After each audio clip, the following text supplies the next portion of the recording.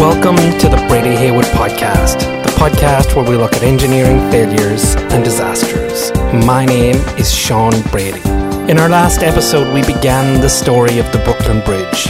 We watched as Washington Roebling, engineer for the Great Bridge, was taken to his Brooklyn home with the bends. The doctors only gave him the night to live. And with the demise of the chief engineer imminent, there was now no readily conceivable way that this great bridge could be completed. But those who held that view hadn't counted on the actions of one Emily Warren Roebling.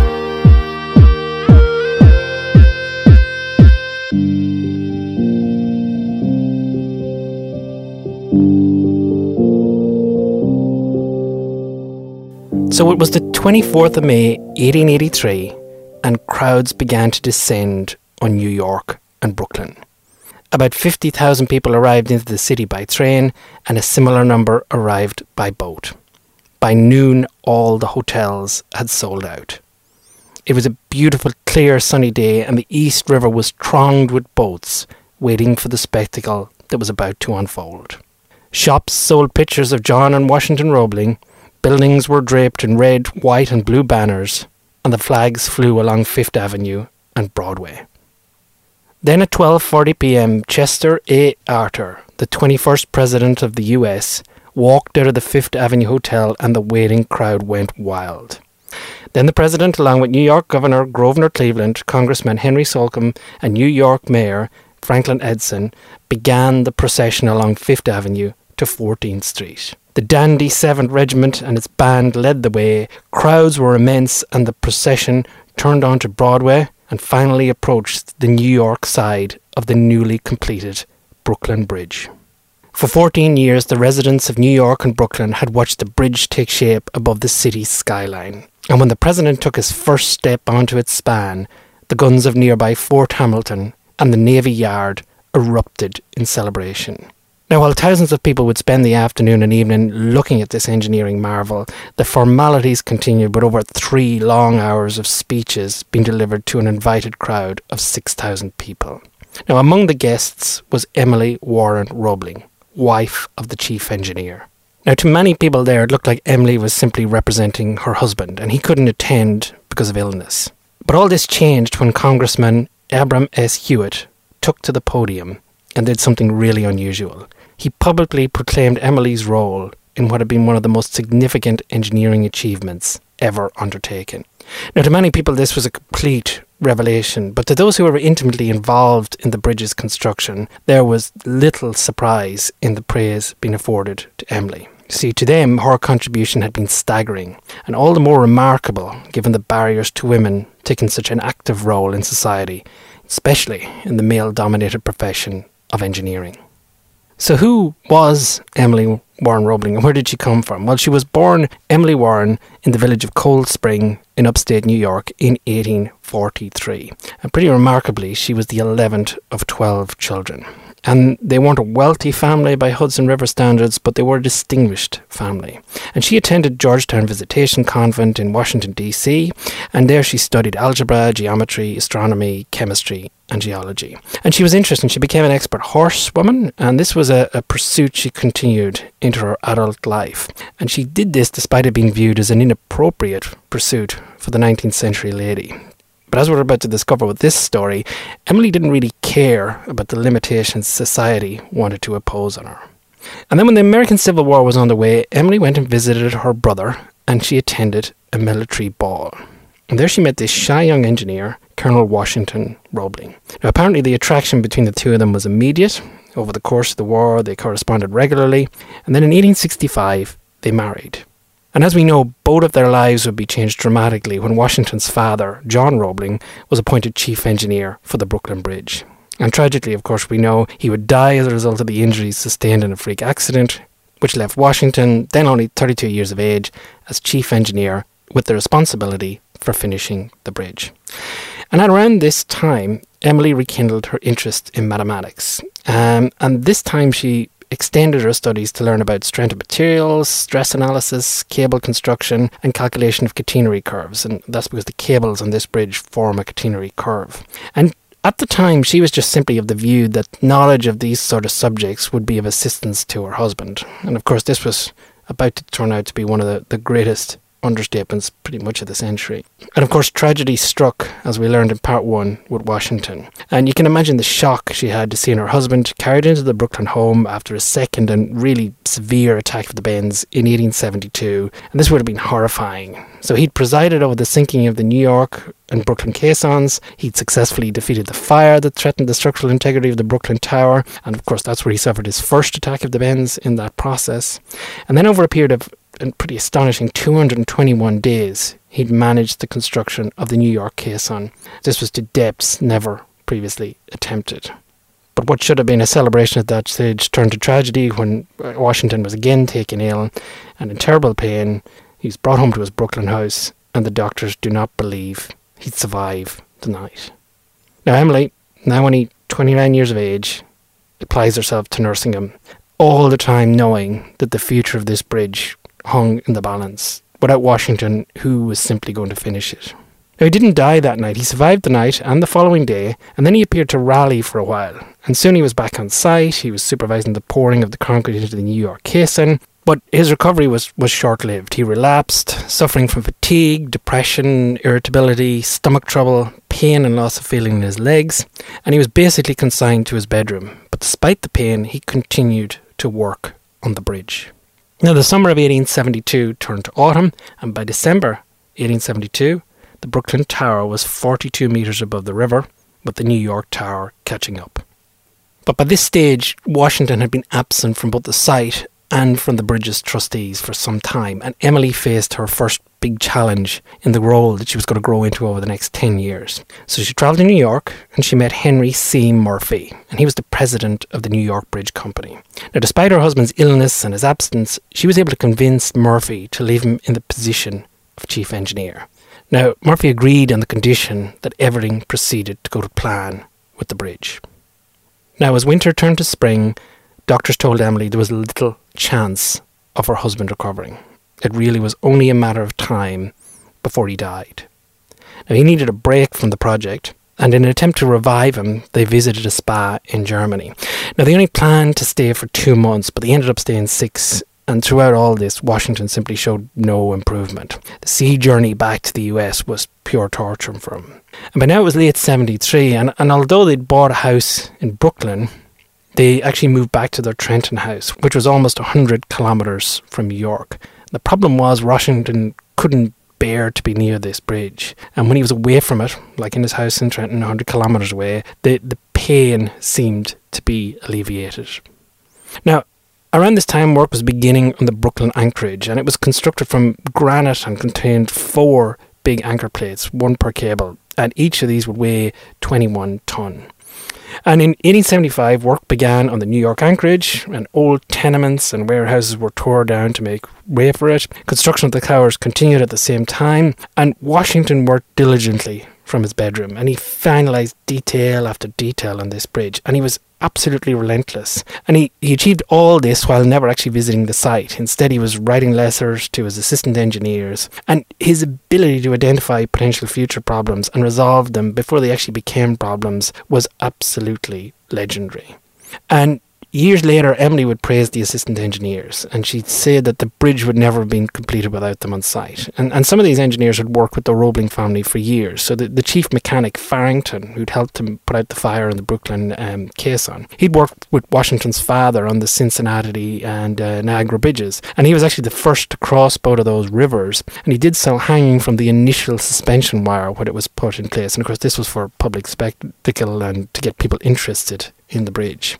Now, through all this, Emily had been Washington's nurse since his illness struck, and she was basically the only person he could bear near him because of the pain he was in.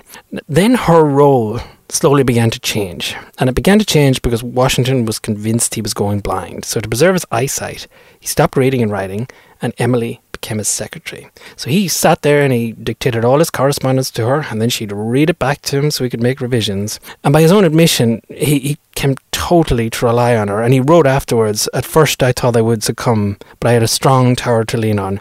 My wife, a woman of infinite tact and wisest counsel." What was happening was the information that Emily had naturally absorbed through this process was augmented by her previous study, and she was fast becoming an authority on the bridge.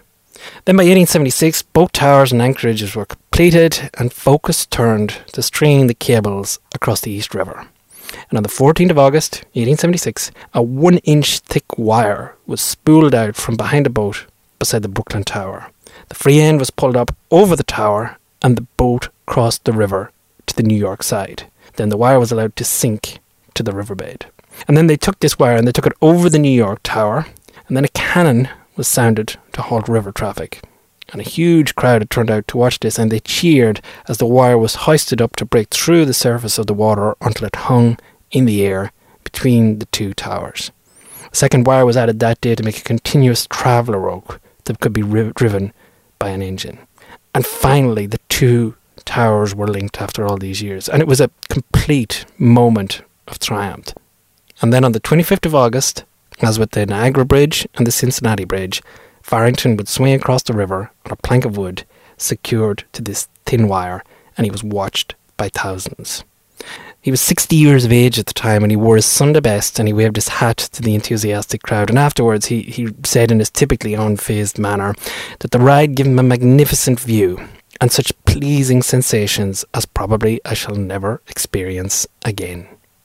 Now, with this wire in place, the spinning of the bridge cables could proceed. So workers stood on special platforms as a continuous reel of wire was fed over one tower, across the river, over the second tower, through the anchorage, only to repeat its journey in the opposite direction. Now, these cables were incredible. So each of the 4 cables on the bridge would be 400 millimeters in diameter, and each would be comprised of 5,434 wires. And if you took just one of these cables and you unspooled it, the total length of wire in each cable would be a pretty incredible 5,600 kilometers in length. Now it was 1877, and the Roeblings finally moved back to their house in Brooklyn. But Washington was still too ill to visit the site, and what he used to do is he used to sit in his bedroom window and use a telescope to monitor construction on the site. And it had been 5 years since he'd been stricken with the bends, and Emily over this time was fast being recognised as the public face of the chief engineer. So she'd make daily trips to the site, she'd deliver her husband's instructions, and she'd bring back the issues from the assistant engineers that required attention. But before long she began resolving the issues herself. And while she admired the engineers on site's loyalty, they were equally in awe of her technical knowledge and ability. And there are a whole range of stories illustrating her mastery of the technical detail and her knowledge of this bridge. For example, when officials or contractors visited the Roebling house to discuss issues with Washington, they usually were met by Emily, and she resolved their concerns. And many became convinced she was indeed the chief engineer, and in some cases contractors marked their correspondence to her, not Washington. And then when bids for steel and ironwork were released for the bridge, the design called for these unusually shaped members. And many of the prospective bidders actually approached Emily for clarification. And this was clarification she, not Washington, provided. And in 1879, Farrington gave a number of public lectures on the bridge's construction. And, one of these had over 2,000 attendees, so they were immensely popular. And he was praised for putting together these lectures, but it was widely believed that the lectures were actually written by Emily. Now, the American Society of Engineers records her as the first woman to ever address the society. And this is controversial because there's no actual evidence to support this claim, but the American Society of Civil Engineers claim it anyway. That means that if she addressed the society 23 years before a woman by the name of Nora Staunton Barney Bladge would be admitted as a junior member in 1906. And it would be a pretty incredible 44 years before Elsie Eves would be admitted as a full member in 1927. And then one of my favourite stories from the bridge is that a delegation of trustees turned up on site to do a tour of construction in 1881. And when they climbed up to deck level on the Brooklyn Tower, they were pretty surprised to be greeted by Emily. Now, she explained the technical aspects of the construction to them as they crossed a narrow timber walkway between the towers. You can imagine how high up this is, and these are people who are not necessarily used to the heights. She explained everything to them, and after they got to the other side, some of the trustees decided that they were a little bit unnerved by the height and they were going to make the return journey back across the river by ferry, not back across the bridge. Emily, throughout all this, had seemed quite unperturbed about the height. Now, when you hear these sort of stories, it's not surprising that questions begin to get asked about what is Emily's role. And the newspapers are asking, has the chief engineer died? He hasn't been seen in public in 5 years. Is Emily actually acting as the chief engineer? And apparently some of the press took the view that, because the chief engineer actually trusted his wife with technical matters, this was evidence he was clearly losing his mind. And, a lot of the speculation was negative about what she was doing, but some pretty formidable champions came out in her defence. The assistant engineers idolised her, and then at a dinner for the alumni of Rensselaer Polytechnic Institute, which was her husband's alma mater, an engineer by the name of Rossiter W. Raymond, who was visiting from overseas, told those before him what many of them already knew. And in what's a pretty extraordinary speech, he began by declaring that essentially behind every good man was a good woman. And then he summarised the feelings in the room, and he commenced with this statement that vividly illustrates the level of sexism Emily battled, and then culminates in this backhanded compliment that illustrates Emily's reputation at the time. And he says, "Gentlemen, I know that the name of a woman should not be lightly spoken in a public place, but I believe you will acquit me of any lack of decency or irreverence when I utter what this moment half articulates upon all your lips, the name of Mrs. Washington Roebling." So slowly she was getting the attention she deserved, but I always find it interesting he couldn't call her Emily Roebling. He still had to call her the wife of Washington Roebling. But the challenges were far from over. So inferior wire was supplied by the wire manufacturer, and this had been already woven into the cables before it was discovered. There was the collapse of the Tay Bridge in 1879, and this raised questions among the public about whether it was complete folly to even continue construction of such an ambitious bridge.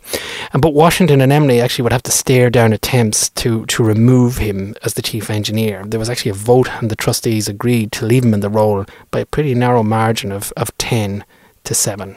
Then finally, in April 1883, the bridge was finished, and preparations began for its official opening the following month. And rightly prior to the opening ceremony, Emily would be the first to cross the bridge, doing so in a grasshopper jig with a retractable hood. And she was then in her late 30s, and she carried with her a white rooster, which is the symbol of victory.